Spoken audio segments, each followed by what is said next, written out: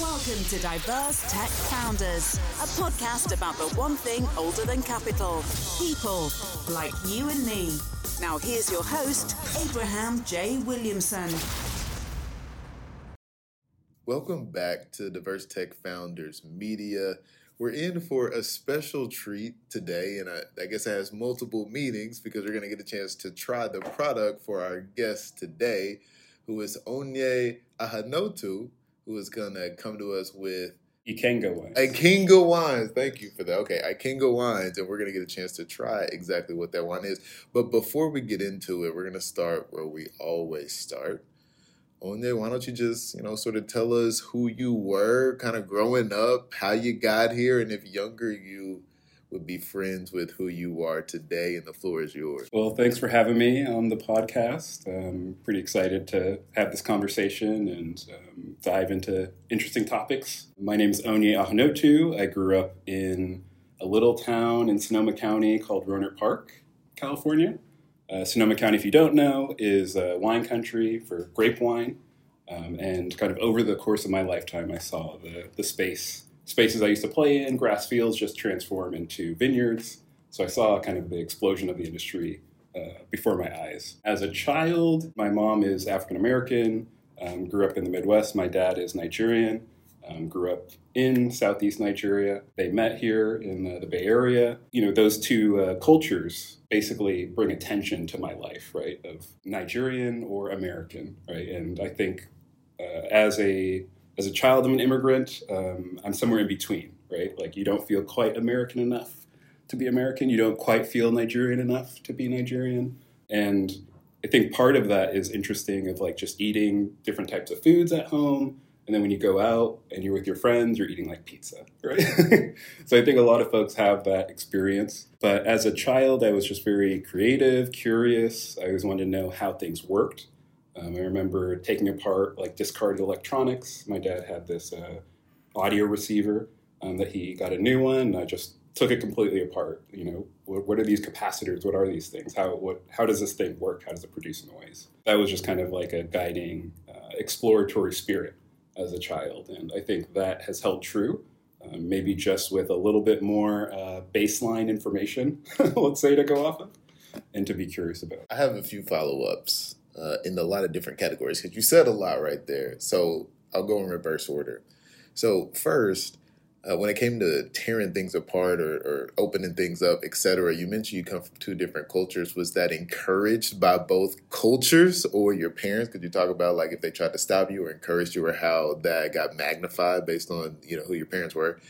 And then secondly, you talked about straddling two different worlds. And if you can or are willing to share, on the one hand, it can seem like, well, I'm not enough for either side, but did it also give you a portal or like a pass to get into these different cultures in different ways, or did you feel like it was always, sort of separate? And then finally, in Sonoma County, in wine country, you remember this as a child, as a kid, and I actually know someone who is also from Sonoma and said that it is very present. You know what I mean? You have people who are imbibing all over the place.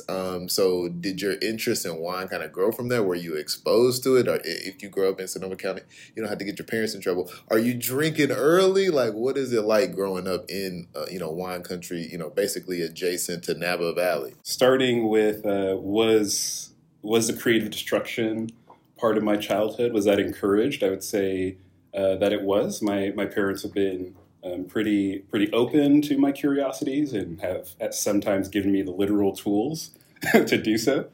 So my dad had a set of tools, I remember as a kid, and I would borrow them, in Phillips head to start taking apart the receiver and stuff like that. So the tools were provided to me. And what did they do? What was their profession? They were not technical. They're more on like the business and operations side. So my mom worked at the post office, had a long career there, and my dad did many things, but basically was in management and consumer experience.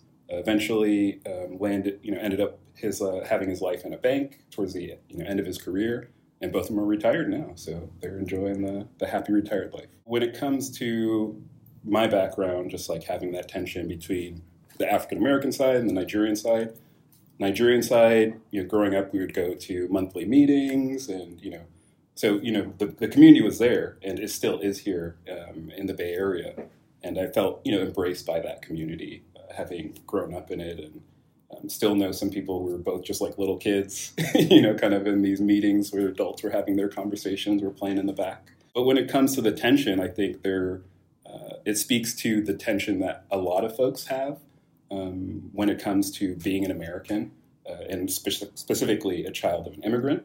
So for me, there weren't many Nigerians in Rohnert Park where I grew up, but there were a lot of folks who were Latino or Vietnamese or Chinese, and they had a similar experience, but just a different framework, So we were kind of united in our differences, if that makes sense. And it was something that I gravitated towards. A lot of my close friends were of, had immigrant parents as well. And yeah, I think we just kind of like shared that kind of camaraderie of that kind of like lived experience and kind of navigating that tension. Growing up in California specifically, it definitely influenced me in being more curious about other cultures because there's many present. And my second language is not Igbo, which is my dad's primary language, but it's Spanish. Being a Nigerian American here in California, I definitely got influenced by all the cultures around me.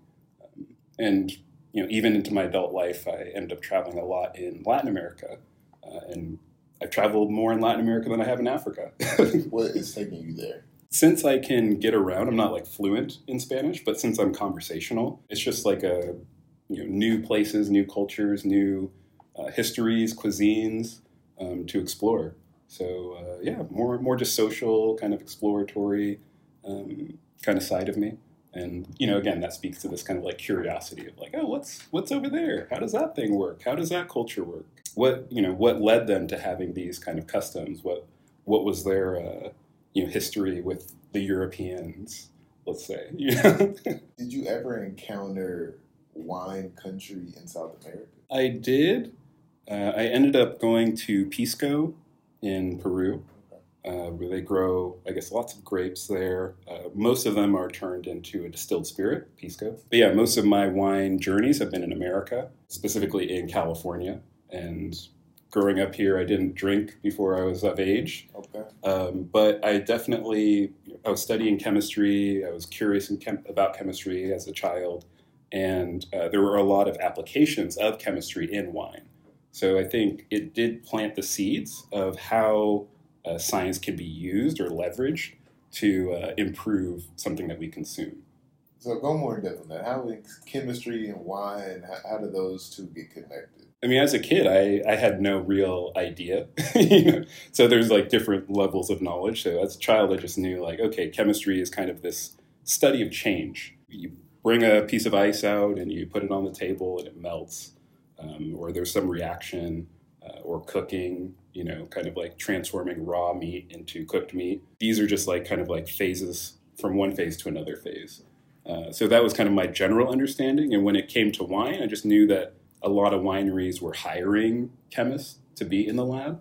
And I didn't really know what that meant. But I was just curious of like, oh, maybe this is a unique application of how I can leverage this base level of understanding and kind of apply it to something that you can drink. So what does that mean for us now? Because eventually you did find yourself in the lab among the wines, and you came out with a different conclusion from what a lot of people here in wine country would do, which is a different type of wine. So talk to us about what is palm wine. And you're right, I've never had it before, but you have blessed us today with the opportunity to try some, so maybe we'll get some fresh reactions about what is palm wine, how it tastes and all that. So feel free to pour up as you go into the description and explanation of what is palm wine, and specifically why you decided to go this route, even knowing that here in the United States it's not that popular, but around the world may be more widely accepted and imbibed. My journey into kind of food science, it definitely came more recently. The last 5 years is something that I would say I dove deeper into, threw myself into, let's say. Before then, I was really focused on really just learning the base knowledge of how do you ask interesting questions, and what are the tools that you can go about trying to answer those questions? Ultimately, my interest was in translating things from the lab and into the real world, so commercialization of things. And through my different experiences, like working in algae biofuels in like the 2000s, I saw that it wasn't just the technology that was required in order to make like a real change or real impact. For biofuels, just if you don't know, it was technically feasible, but economically it was more feasible to use that platform of algae as a growth system to produce nutraceuticals, cosmetics, and kind of like higher value things than things to fuel your car. So when it came to as I was kind of getting this background technical experience and commercializing, translating things from the lab, from an idea into a tangible field study or spinning out a company, I saw that I wanted to do something in that space. I had a lot of ideas myself, and I wanted to explore those. Palm wine just happened to be one of those many ideas, and going through kind of this de-risking process, similar to what I learned in industry of how do you match up a technology with an application. Palm wine kind of naturally floated up as something that technology could be applied to bring it to the U.S. So you had other ideas that didn't make the cut. Yes. Like what? Like what was, I don't want me to revive the dead ones. Like why? One of the really promising ones was accelerated aging of wine or spirits in general, barrel aging. So kind of this is maybe going to date me, but as I was getting into food and just like what makes food good and tasty and like the things that I like about it, I started kind of getting nerdy about the process and trying to understand like what made a meaningful difference. And one category that I did that in was coffee. So specialty coffee, different growing regions, different processing, different preparation of the coffee, espresso, the grind size, how does the particle distribution of the grind, how does that impact your experience of it? So I kind of got like really, really nerdy into this category, and then saw the opportunity to apply that to something else, something that wasn't here. And that thing that wasn't here was culturally relevant to me, which is palm wine. What is palm wine, man? What is it? Where does the palm come from? Educate us. Yeah, so palm wine, I like to say it's the biggest wine you've never heard of, if you're here in the U.S. at least. But it's consumed across the global south. So from West Africa to South Asia to the Philippines. And it's a wine that is made from the sap of a palm tree. Somebody either climbs up a tree or they cut the tree down, and they go and they harvest that sap that's leaking out of the tree, let's say 2 times a day, one in the morning, one in the evening. It's a spontaneous ferment, so it's just like whatever natural ambient microbes that are in the air on the tree, that is what ends up fermenting the wine. So there's no kind of like inoculation. There's no control, let's say, that the tapper or the collector brings to that wine.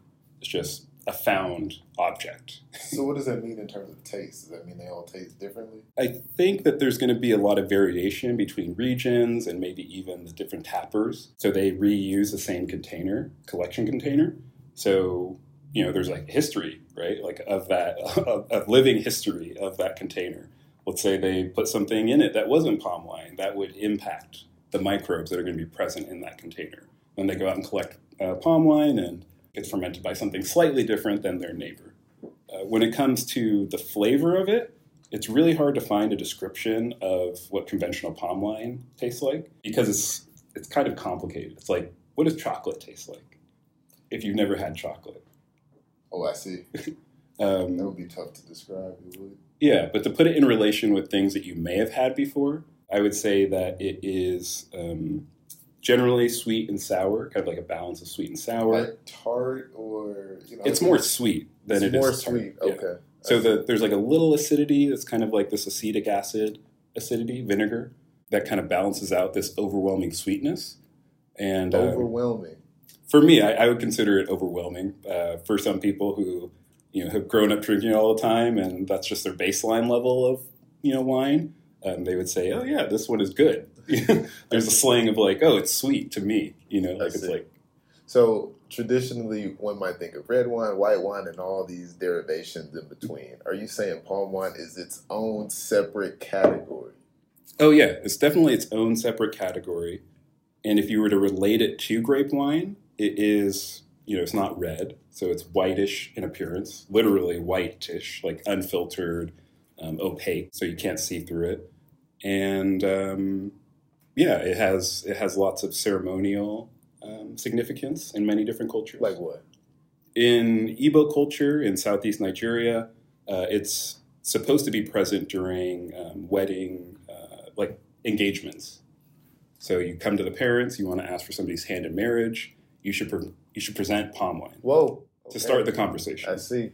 And then when you're at a traditional wedding, palm wine is actually also used to kind of like seal the marriage. So you show up at your, future father-in-law. If you pull out the palm wine, they know what you're about to ask. Basically, it's that. Hopefully, there have been some conversations before then, but yeah. You never know. So we have palm trees here in California. Why don't we have palm wineries all over the place? That's a good question. Part of it might be due just to lack of knowing, and the other part is the type of palm trees that are here. Most of them are decorative, and most of them aren't very healthy. Whoa. I mean, is that by design? What do you mean? Like, what? Just talk more about that. What do you mean they're not healthy? They're decorative. Like, they just planted it. They don't have sap in there? Like, why? There's sap in there, definitely, or it wouldn't be alive. But these trees, I feel like it comes off this, like, European tradition of, like, during the colonial period, they're bringing all these, exotic plants to places where they don't normally grow. So they would, build these massive greenhouses. And that was almost like a sign of wealth, right? You'd have this greenhouse and you have this orchid that it's impossible for it to exist if it wasn't for your infrastructure. I see. In terms of the alcohol content, the ABV and all that, what is the difference in the profile of palm wine from grape wine? So I guess for a lot of this, there's two different answers. There is the conventional palm wine. So that's like if you go to Nigeria, you go to a village, or you go to Cambodia, this is the type of wine you'll experience. And then there's my iteration of it. So I'm just speaking mostly to the conventional for all this. So the conventional, it's around 4% when you drink it. If you don't know, palm wine only lasts 1 to 2 days. So it's like actively fermenting as you're consuming it, basically. So depending on when you drink it, if it like just came from the tree, you drink it right then, it's probably going to be, close to 1%, really low, almost non-alcoholic. But if you wait 6 hours, 12 hours, 1 day, the alcohol keeps increasing. That sounds like a potential problem, though, if you have to tap the palm tree and then get it into somebody's belly within basically less than a week. Yeah, way less than a week. Typically 2 days, I feel like, is kind of when it starts to go to vinegar. And that's why it's not here in the U.S., I would say. Of the places that are growing the types of palms that are typically tapped for palm wine, these are in equatorial parts of the world, and oil palm, raffia palm. These aren't the types of palms that you typically see here in the U.S. So how are you going to bring it to America? So my approach is to not do the conventional palm wine, not have a tree that you're harvesting and then getting it to the consumer within 1 to 2 days. My approach is to leapfrog how we think about producing foods that we eat. I'm making a molecular palm sap, so instead of going to a palm tree, collecting the sap, fermenting that in a spontaneous way, I make my own sap from other plant-based ingredients that are way more efficient and don't require as long of a growing period. I think a lot of folks who are out there, they're trying conventional preservation methods, so pasteurization or some sort of additives to try to stabilize palm wine. So we're kind of like trying from multiple angles. And I initially started with that angle, just saying, hey, let's keep it simple. I don't like to overcomplicate things if they don't need to be. So let's just keep it simple. Just do what was done in grape wine or beer. And the product that came out, it was stable-ish, for about, let's say a month. But the quality still wasn't at the level that I wanted it to be at. Okay. So through trial and error, you have produced a great-tasting, long-lasting palm wine. First of its kind globally. And in a way, I don't mean to demean or make light of what you're doing, but it's sort of like, Colonel Sanders, like 23 herbs and spices. You've done that, this secret recipe, essentially, for palm wine. Yeah. Can we try it? Can we try some? Yeah. We've talked about it for a little bit. Let's crack it open. You got me. So it comes in a bottle. So this is just the sample bottle. It's a beer bottle. Okay. But it will be in a 750 milliliter champagne bottle. Okay. So we're already getting to like a unique attribute that I add. Okay. Palm wine is typically not sparkling. Yeah. But I wanted to make it sparkling. Why not? So you added that sparkle in there through your process. So once you have control over the fermentation and the shelf life, then you can allow it to bottle condition and kind of generate that carbonation. So what is it doing right now? Is it fermented as we speak? Like what's going on in that bottle? So this is unfiltered. There's a little bit of sediment at the bottom. Okay. And that's all like the yeast. And if I were to shake it, kind of agitate it, then it would get it to that like whitish kind of appearance. Okay. And that's what people usually associate with palm wine. They're like, oh, it's white. They smell it. They're like, okay, I know what this is. Okay. Very nice. And then, because fermented drinks are all the rage, and they say that it is healthy for you. But you don't have to comment on whether this is healing wine or not. But, in terms of the health profile or the nutritional value, let's say it that way, did you give any attention to that? There are many traditional, let's say, folk wisdom, let's say, about like health benefits of palm wine. So I'll leave it up to the listeners to seek that out for themselves. For me, it's not necessarily about the nutritional value. It's about exploring the untapped potential of this category. It's traditionally been done in a spontaneous way, and I wanted to bring some control to it. I see. And kind of explore the diversity that it can have.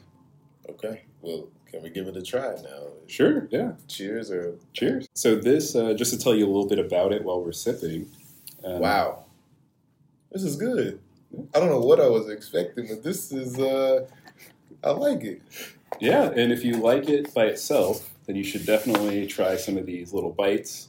In many places where palm wine is found, there's like a custom of eating with your wine. Yeah. So it's not kind of like you just drink. It's usually like these lively atmospheres. There's music playing, and you're just having a good time with your friends. So I brought some vegetable pakoras. Okay. So this is a little Indian fried snack. So you had to make certain choices when you were not just stabilizing it, but you mentioned that you had an intention to taste. So what were you going for? I know it's difficult to describe, and we don't have an endless vocabulary of taste, but what were you going for?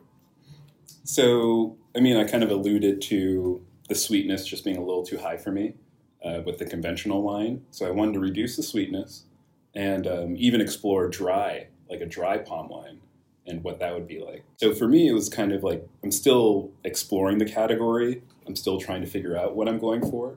But one thing that I found that I like in my palate is on the drier side and like a fruity kind of floral expression.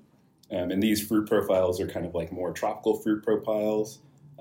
Papaya, soursop, guava. Those are kind of like my reference flavor profiles as I'm making different batches. That makes sense because those are equatorial type fruit a little bit, I would think. Yeah. So this one that we're trying right now, this is batch 33C, and there's been many batches. Clearly, but I like where this is headed. And you mentioned overwhelming. It's not overpowering in the way that some wines are just like when you're introducing people to different types of wine, they're like, "Ooh, I don't really like that." This makes me want to drink more. Did you chemistry? Did you? You know what I'm trying to ask you? Did I design it? Did you exactly? Did you design it that way? So I call this, because I'm doing this kind of molecular palm sap approach and fermenting that, I call it bio-designed palm wine. So to differentiate it from kind of like the spontaneous palm wine. So I am bringing intentionality, and this is not the first batch that I made. So, it's kind of like little tweaks over time, explore kind of the boundaries of the category. This one was actually really interesting because I think it was one of the first batches that it was like this unknown dimension that I found. Wait a minute. You got to go in depth there because you know what they say, that the accidents, that is where the magic happens. You say unknown, but is that sort of, you didn't just accidentally drop an extra vial in there or something? What was the unknown component? So I don't know how you feel about this one, but this, to me, I say it has like a nice mouthfeel. Yeah. Like it kind of like is inviting, and in certain ways it I call the kind of like softness and the foam almost like marshmallowy. Yeah. Kind of like it's kind of like just like really nice on your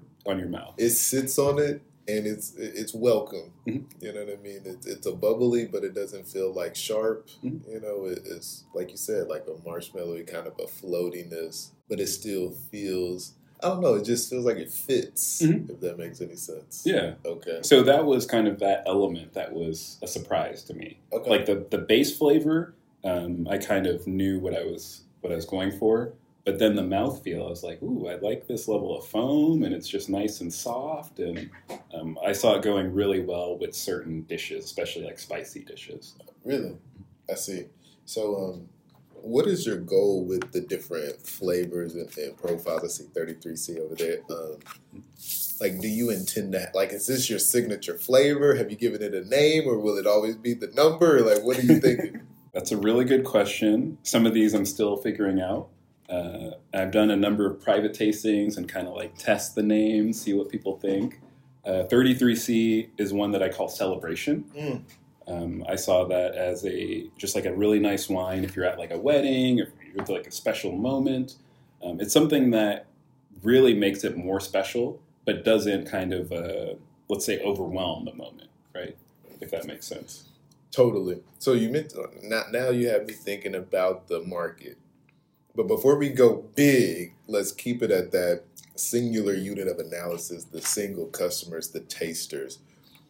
Who has tried this so far, and have any tasters emerged that you wouldn't expect? I mean, are you going after people who are reminiscent and looking for nostalgia? Is your goal to introduce new people to the wine? Are you looking for people who think that they know wine and they just haven't really been introduced to this new realm of it? What are you going for, and what is the reaction that you're getting from tasters? And are there any tasters who you didn't expect to fall in love? Those are really good questions. And I think I have the menu from one of the private tastings in front of us. And you can see there's kind of like these 4 different batches that we were trying. They all have different names, different alcohol levels, different attributes like levels of foam, levels of sweetness. And having kind of like started off my curiosity in some of these specialty categories like coffee, I saw that there was like this huge opportunity just to explore diversity. And not everyone's going to like each iteration. But if there are a few iterations, you'll kind of explore your palate, and you'll find like what matches with your palate and the types of foods that you eat. So right now what we're tasting is just exploring the West African flavor profile, the West African terroir, quote unquote, or... Terroir, what does that mean? Provenance. Oh, wow, okay. If you will. All right. But just like the kind of flavor that represents a region. Okay. And that doesn't have to be a single flavor. There could be, a diversity of flavors that represent that region. Have you had palm wine aficionados try this wine? Yes. And what do they think? So this goes back to what I was saying. Not every wine is for every person. Okay. This wine that we're drinking is not, I wouldn't say it's so like traditional. If you grew up in West Africa and Nigeria and you like had palm wine, this is not what you would say is the closest thing to what you had. But did they like it? Because there's 2 questions. It's like, is this what I'm used to, and do I like what you did?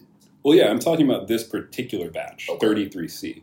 On some of the other batches, I have explored and really honed that kind of like traditional flavor. So I do want something for the folks who grew up with the product, and then those who want to be a little bit more adventurous and exploratory, like myself, I would say. So if you grew up with palm wine, if I presented you with a dry palm wine, you'd be like, no, palm wine is sweet. Like that's that person's memory of palm wine. But to me, I view it as an underexplored category. So just because you had it sweet doesn't mean that it always has to be sweet, or that's the only expression of it. Man, so it kind of gets to this philosophical, what is anything, right? Like what is any category?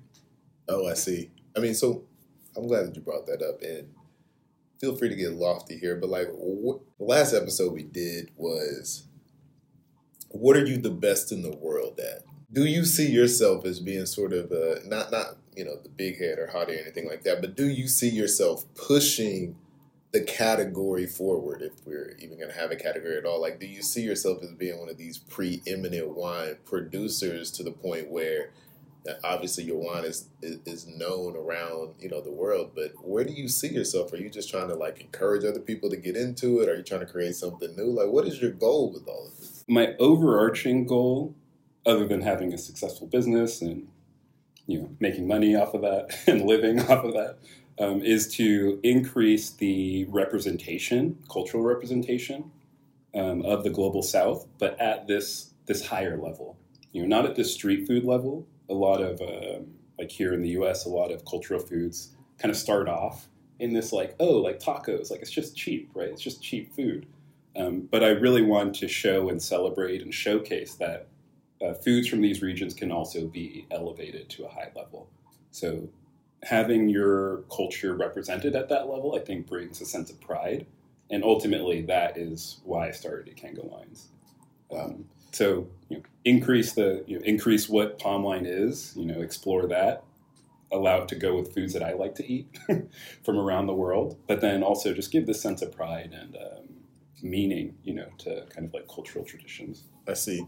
So how big is sort of the market if you just focus on the U.S.? Like, are you having to create your own? I mean, do you feel like there's demand for what it is that you're building, or you have to introduce person by person to this wine? Like, how do you view getting to market with this 33C that is absolutely delicious? Yeah, a lot of folks out there already know about palm wine. If it's not through their own culture, maybe they read like Things Fall Apart. So there's lots of just kind of these creative outlets that talk or reference palm wine. So some folks who I've tasted with, they're like, oh my gosh, I've read about this. And it's a surprise to me as well. But yeah, there's lots of folks out there who are Nigerian. Nigerians are everywhere these days, every major city at least, who know of this category, maybe want to celebrate their culture, have, a wedding and have their cultural drinks present, not have grape wine present, but celebrate in a way that feels like kind of authentic to them. So that's one, big segment of my market. Is folks who already know about palm wine, just don't know that it will be available here in the U.S. I see. So is the goal to see this at a wedding near you? I mean, if you're listening to this right now, could you substitute grape wine for this and everybody's happy with the celebration? There's more of a story behind it. Like, is that, who you really want to have this? I'm just trying to get a better sense because I've had this now and I don't know when I'll ever see it again. Eventually, we'll grow. We won't be so exclusive, I would say. But for now, it's going to be small volumes, and for the nerds, for the connoisseurs, for the adventurous folks, the creatives who want to kind of like break out of the, let's say, Eurocentric kind of like world of grape wine. This wine will be there for them. Talk about like the purchasers of bulk orders of palm wine, like your resellers, if you will. How do you want this to be distributed, and what do they think about this palm wine? Yeah, I think for a lot of folks out there, this wine completes the conversation that they're already having at the table. So if let's say you go to Bronze in DC, or you go to like Tatiana in New York, they're already kind of like exploring this perspective of like Caribbean, West African flavors. And then when it comes to the wine list, there's not really many wines that do the same. So to me, this is something that would be perfect in that setting of being able to have a more appropriate and immersive experience for the diner. So fine dining, kind of like, the level just below fine dining as well. I think this would be really great where they're interested in storytelling and kind of creative pairings. I'm not really looking at too many large-scale distributors kind of at the moment. We're still ramping up to our first commercial production, and we're planning on just having 500 cases in the first year. So it's really going to be, for the folks who are in the Ikenga Wines community, and that's really the focus in the first few years. It's just like building out that community, having kind of these exclusive experiences and events. And you can see kind of like where we're recording this from right now. There's lots of little nooks and if you know kind of places. And I think with such a low volume and the kind of community and audiences that I'm working with, creatives who are throwing, an art exhibit. This one that we're tasting right now, I actually previewed it at the Smithsonian African American History and Culture Museum. They had this exhibit opening for this Afrofuturism exhibit that's going on. So, it's really for those kinds of like settings, I think. That's where I'm focused on, at least for the initial part of the company. This is high-end exclusive wine is what I'm hearing. Like, you're not just going to be able to get this down the street at your bodega or corner store. This is going to be, what do you see as the price point? You don't have to give us an exact price, but, just kind of confirm for us kind of where this fits in and where, if you're talking about Tatiana in New York, I mean, you're going to have to pay a pretty penny in order to have your wine. Yeah, so I don't want it to be like out of reach or like kind of like at this level where, it's so rare and like hard to find that, you're paying like $1,000 for a bottle. I don't want it to be like that. But I do think that we're providing like this really unique experience that allows people to explore the culture, the storytelling, and the flavors of something that's really unique. We're looking at somewhere just above $40, kind of like for our flagship product. And we'll have probably some specialty batches or bottles that will be a little bit higher than that as well. Fantastic. So are there any naysayers out there like who tried to discourage you so far? And if so, what have they said? And how did you sort of respond to that? I'm not trying to bring it down. I'm just trying to get a better sense of if you encountered any difficult conversations with people who have tried to throw some salt on your wine. Yeah, I would say the folks who are sometimes the most interested are also the most critical. So this is for all the Nigerians who are listening right now. If you have like a strong reference to palm wine, as I've been developing and trying different iterations, not all of them really feel like they live up to that memory that you have of palm wine. So for some of the batches, they drink it and they're like, this doesn't really taste like palm wine. At least the palm wine that they're used to. But then some batches are like, oh, actually, this is pretty close. Do you plan on having something for them? Like, are you looking for the one palm wine, or do you want to be able to satisfy, different groups of people who some want the nostalgia, some like me don't have a reference point, they just want a good time? What is your goal? It's something for both. So I definitely want to have one product that really speaks to that kind of like cultural consumer, let's say, the person who grew up with the category and really wants that thing that they grew up with. We will have something for you. But then if you are a little bit more adventurous, if you want to explore your palate, maybe you've had palm wine, but you want to see like, oh, what else could it be? Then there will also be, other product lines for you. And a lot of this time we've just been talking about like West Africa. That's been like my focus for the initial kind of like flavor region that I'm exploring. But then there'll be an Indian palm wine, a Filipino palm wine. And I mean, me just kind of like going back to my upbringing and kind of just like having a lot of friends from with various cultural backgrounds. What if me as a Nigerian, my favorite palm wine is not a Nigerian palm wine? What if it's like this Filipino palm wine?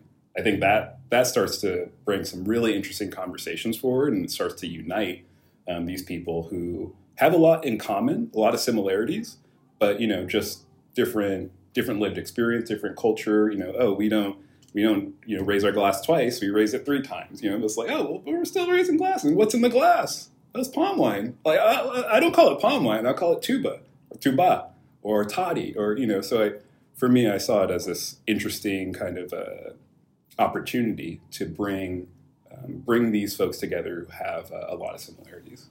You talked about the significance of formulating this, let's just call it in the lab.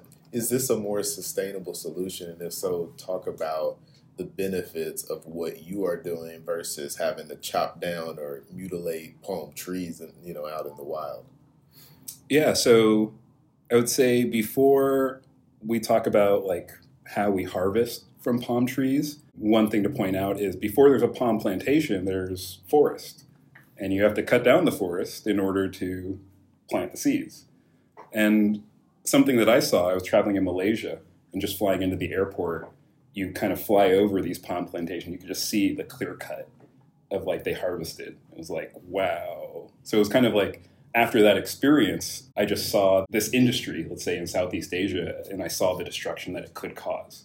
And having come from this sustainability focused research and development background with biofuel, solar, energy efficient coatings, it was like, I can't ignore that element of this category. So something that I wanted to do as I was getting into it was, how can we make this more sustainable? Is it in how we harvest? Is it something else? And my answer ultimately was, it's something else. And, palm wine or palm sap, at least, if we can find things that we don't need to cut down the rainforest, all these components, then wouldn't that be a far better, kind of like more efficient solution to make this product? So, you could call it lab made. Some people have called it that. I think it is all natural ingredients. And one other dimension that people don't really pay attention to is how much intervention goes into manipulating those ingredients in order to get something out that you want. So I call this a natural wine with high intervention versus a natural wine with low intervention, which is kind of what people think of when they think of like pet nats or this orange wines or these more recent kind of like natural wine craze in grape wine. So if you've done the math, how many palm trees are you saving per champagne bottle? Yeah, I don't have it's so variable. So the amount of palm sap you get out is depending on, let's say, seasonality. So it's just kind of like, what point? Do you want to look at the rainy season? You want to look at the dry season? So it's hard to estimate exactly how many trees. But my estimate for impact is that this approach ends up saving about 95% of the CO2 emissions that would have been emitted otherwise if you did conventional. So part of that includes clearing the land use change. So clearing the land, planting palm trees, waiting 10 plus years for that to grow, fertilizing them, doing all that. And then you have the international commerce element. And with kind of like in my previous life, when I was at Harvard doing technology commercialization, I worked on coatings that would save energy on cargo ships. So I already knew kind of the ultimate CO2 cost of just shipping something across the globe via cargo ship. So you don't have that, you don't have a land use change, and ultimately you can get everything domestic. So what type of support have you experienced here in the Bay? I mean, people typically know the Bay Area as being like the super tech hub, Silicon Valley down the road. What has been the reception like for you? The reception here has been great. I was actually living in New York before I made the decision to come back to the Bay. And part of that reason was, oh, wow, like the wine industry's here, biotech is here. It's a great intersection, and that's the intersection that I'm working at. So one of the ways that manifests is that there's a community lab that I started working out of. So think of like a community center. You think of these labs as like these really pristine white environments. They're expensive. They have all these fancy tools. For this project, I didn't need so many fancy tools, but I just needed kind of like the basics. And ultimately, I needed to read DNA to know what microbes I'm working with, make sure they're safe. And the Bay Area has a lot of that infrastructure. So much so that I could, have a membership to this, like, basically think of it like a gym or like a community club, right? You're just like, oh yeah, come and go as you need. Make sure you try to keep it clean. And through that, I got connected with more things. So there's like a service called GeneWiz, and they can come. Let's say you did your PCR. I think we're all familiar with PCR after COVID. But you did your PCR, you kind of like amplified a certain section of DNA, and now you're like, okay, I need to read this DNA. This company will just come in and pick it up, give you the results the same day or next day. So that's not something that I could get in Nigeria, let's say. And some parts of the country you can also get it. I was in Boston for a while, so I'm sure I could do that in Boston. Bay Area just kind of ended up being this unique kind of intersection of these industries. So I can get all my wine supplies very easily, and then I can do all the science that I need to do. I love it. So you've had a lot of different experiences before this moment of entrepreneurship and innovation and invention. You mentioned different routes that you maybe were in or could have gone. In what positive ways has this journey impacted your life? It's not easy being a founder, right? But here you are doing it. In what ways has it impacted your life? If somebody is like on the fence about whether or not, they should turn their nostalgia into a business, what would you say to them based on your own experience?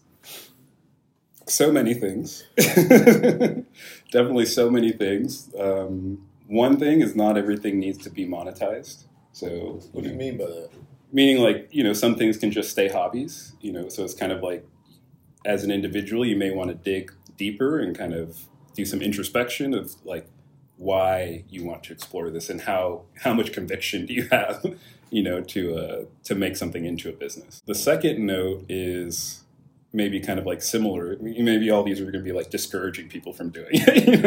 Right. you kind of need to make your own decision and come to your own like logic of like why you should leave like the stability of 9 to 5 and go be a crazy person and start your own company. Yeah, I see. That's a good point.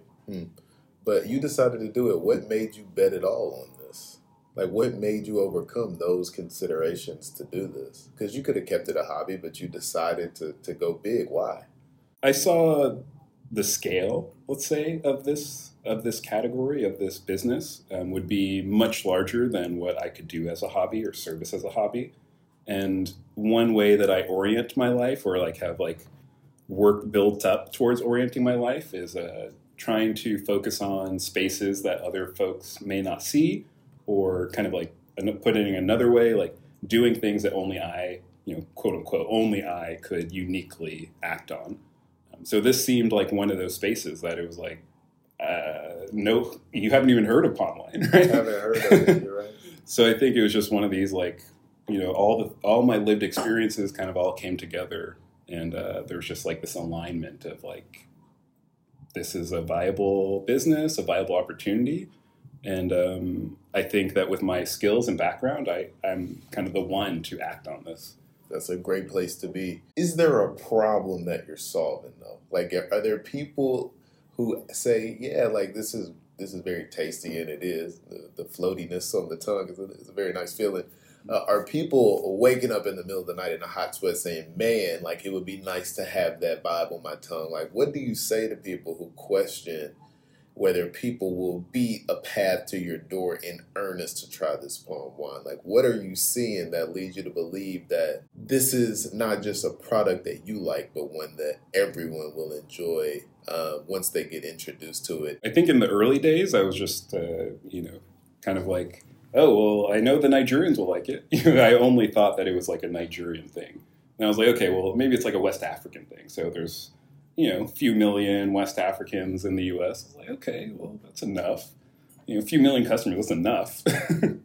And then I think it was really when I started, after I had the invention of like how to make it without the palm tree, and I started doing tastings with folks who had no idea what palm wine was, and seeing the curiosity and seeing kind of like the interest in the category and how they were thinking of like, oh, it would go great with this type of food. Like, I was just eating at this place. You should connect with them. So it was really just this like organic growth, I would say.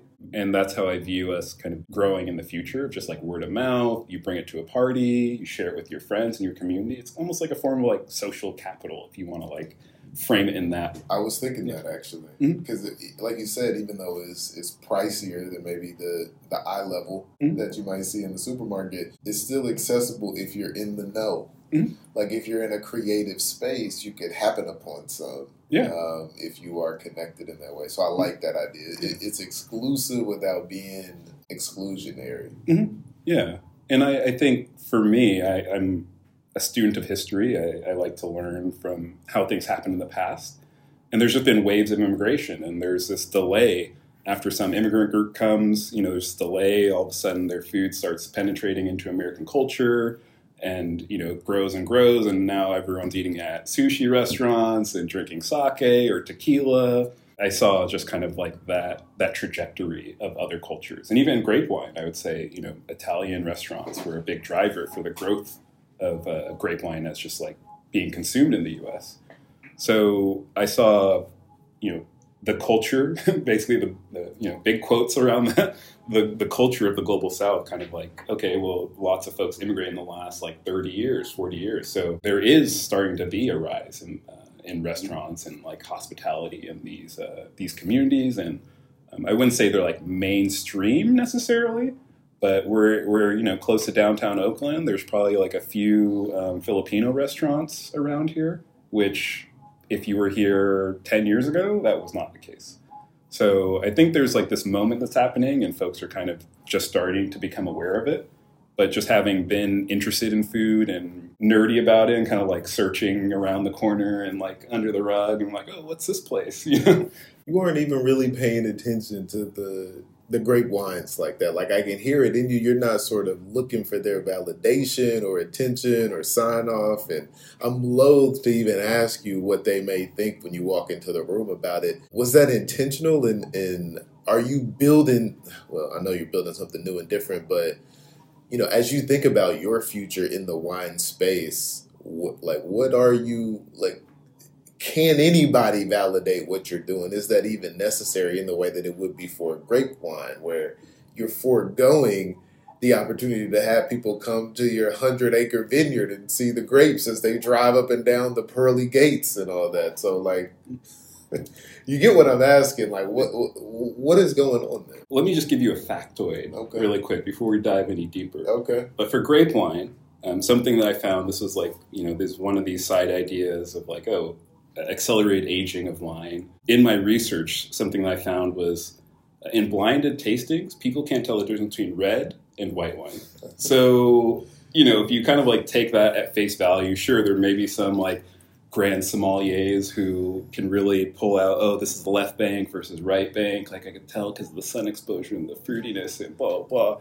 It's I think in a way that's it has become a fancy way to try to convince consumers. And in a highly competitive market, you have to pull out all these, tricks. One of them is pretty labels. Not to say that a label or packaging shouldn't be attractive to the consumer, but I don't think that should be your core differentiator, if that makes sense. So grape wine as a space, as an industry, it's something that, I can't not be influenced by it, I think.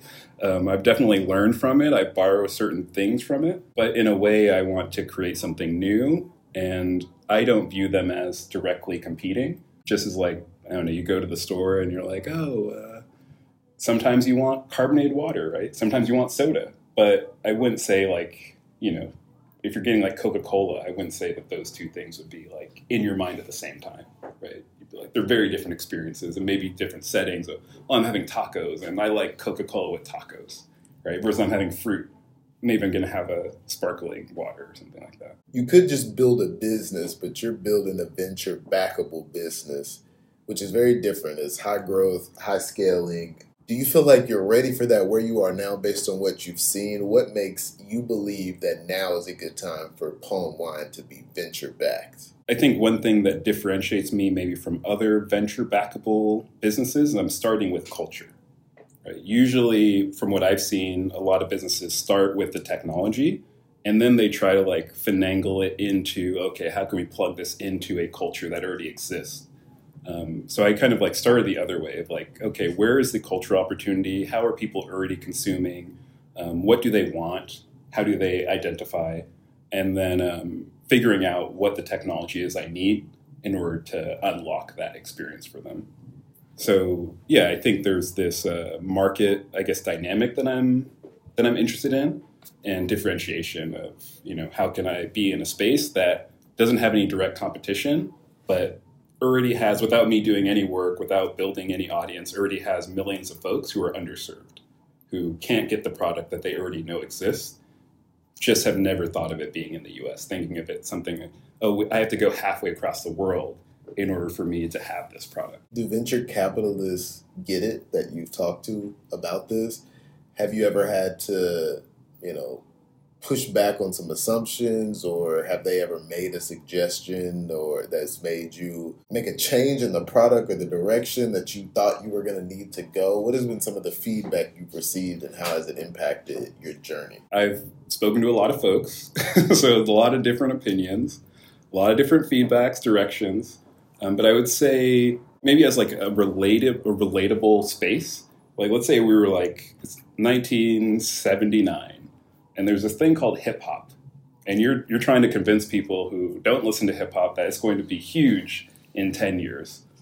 I think some people just won't get it, right? They're not in that space. They don't see the writing on the wall. They don't see how the culture's moving. So yeah, I don't think that I'm for those people. I can't convince somebody that there's air around us if they don't believe, that they breathe air even. So yeah, I'm focused on folks who, I guess, look at markets, look at how pop culture and other subcultural movements kind of influence products and markets. And I think those folks get it. There's, obviously major questions of how do you educate a large audience, a large population who may not know about this category. That's what I'm hoping to, work on over the next couple of years. And yeah, I don't think we're starting off trying to scale really quickly. My interest is in creating the highest quality product that I can and serving a small audience really kind of faithfully. And once we get that down, then we'll start thinking about anything scale related. Do you have an advantage over the traditional producers by virtue of your business model? Is it less expensive for you to make palm wine than it is for them to make palm wine, making your success and dominance essentially inevitable? Yes. I mean, the short answer is yes. I don't have to own a palm plantation. I don't have to have a lot of expensive processing equipment. I don't have to ship internationally. I don't have to manage international supply chains. Once we, start to have an international presence, then that will be something else, and we'll maybe try to navigate distributed manufacturing, which I think just in general just shortens supply chains, makes everything more efficient. You mean basically producing it in whatever country that's selling it by, giving the blueprint to the local manufacturers? Yeah, I think there's like an opportunity for partnership of if there's 1 billion people out there in the world who want to drink this category, does it all need to be produced in one factory? If you look at electrification, like the grid, microgrids might be a thing in the future. Maybe you have some solar panels that help power like a local community. But it doesn't need to be, you can have a big solar farm and, centralize the processing. But I think there's other models to try to like operate out of that have their own efficiencies. So that's where I'm kind of interested in exploring. Do you have a team? Yeah, I'm the only full-time operator at the moment, but I have some consultants, some advisors who help get me on the right direction. I don't have a big brand building or marketing background, so yeah, I just try to rely on some other folks who have done obviously they haven't done palm wine, but selling products is nothing new, right? So yeah, I see, but it's a relatively lean shop. Mm-hmm. Yep. We've stayed really CapEx light, just like super efficient, while we've been focused on just developing the product. And now that we're rounding that corner, I'm looking to expand the team. And if there's folks who are listening right now who are really passionate and interested in what I'm building, I would love to talk to you, reach out. But yeah, expansion is on the horizon. But yeah, we're just trying to stay elegant and efficient. I love it. And I love to see more and more folks getting into the beverage industry and business, because everybody is doing it, regardless of your feelings about it. It's one that there's a lot of turnover in the space. There's a lot of sales. So it would be nice to have palm wine join that. As we kind of wrap up today's conversation, which is, obviously, the tasting in and of itself was one that I will remember forever, because that was my first palm wine was with you. And You'll never forget. I will never forget. It was delicious. Even watching the bubbles come up and float on my tongue and all that. Very, very much appreciate that. In your own words, you sort of said this throughout. There's a lot of benefits to what you're doing, but what is the most valuable thing that you do for your drinkers? Allow them to celebrate in a way that feels authentic to themselves. You don't have to be Nigerian to drink something from Nigeria, but if you identify with that, if you like the flavors, then yeah, I want to produce something that's at the highest quality, the highest caliber, for you to just have a memorable time, have a good time, connect with other folks who are like-minded, and have something culturally appropriate that pairs well with the types of foods that you like to eat. Fantastic. And we want to follow your journey, follow your walk, and join that wait list or whatever we need to do to get on the list to get 33C. How can we do that? How can we stay in touch with you, Onye? Yeah, I do have an Instagram. Ikenga Wines is the handle. Ikenga Wines. We have a website. So on the website, you can pre-order. We're doing these 3-packs, these micro cases. So you can go on. You can pre-order right now. We only have a few left, so, get in before it's too late, I would say. The idea around having a 3-pack is the wine, aging the wine is a whole new thing. Palm wine typically only lasts 1 to 2 days. So, now having this one was produced a year ago that we're drinking. Actually, a year ago, tomorrow will be a year. But yeah, so now you can, if you have all 3 of the same type, you can, share one if you want. You can open one immediately and then, try and see, maybe after a year or so, how do you like aged palm wine? And for certain folks, I've heard really good reviews. I love it. Well, thank you so much for opening us up to a whole nother world. Or for those who know a little bit about palm wine, you still open them up to a new world, because it sounds like you are the only one who can confidently say that my palm wine is older than a week, then it still tastes absolutely scrumptious. And that's a beautiful thing. And thank you for sharing the journey too here. And you're right. Growing up in Sonoma County, coming from 2 different worlds, African American and Nigerian, and being embraced to tear things apart, look at the essence of things so that you can rebuild it even stronger. It sounds like exactly what you've done with Ikenga wine. So we appreciate you coming to the studio and talking us through that. We have a tradition here, which is to let you have the last word. So what thoughts do you have that you want to leave us with it, whether we have a palm wine in our hand or not? Ooh, it's a lot of pressure. I mean, I would just encourage folks to think, it's the whole Apple thing, right? Think differently, right? Think beyond what the conventional is, and bring a little bit of yourself into maybe what you're doing. Be a little bit more authentic with what you're doing, and let that ride that wave. See where it takes you. Who knows?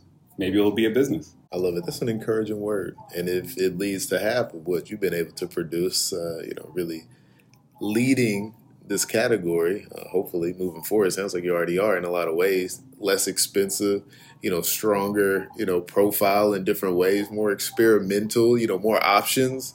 You're not limited by these huge fields of palm trees and 95% more sustainable. I mean, you really are. You produce something special is what I'm getting at. We appreciate you joining us here today. But until next time, we bid you adieu. Yeah, great to be on the podcast. Thank you for joining this week's episode of Diverse Tech Founders Podcast. I'm Abraham J. Williamson, and we had yet another great guest to pop in. And if you enjoyed today's podcast recording, please give us a rating. You can do it right now on iTunes or Spotify or whatever. Join it, and we'll see you next week.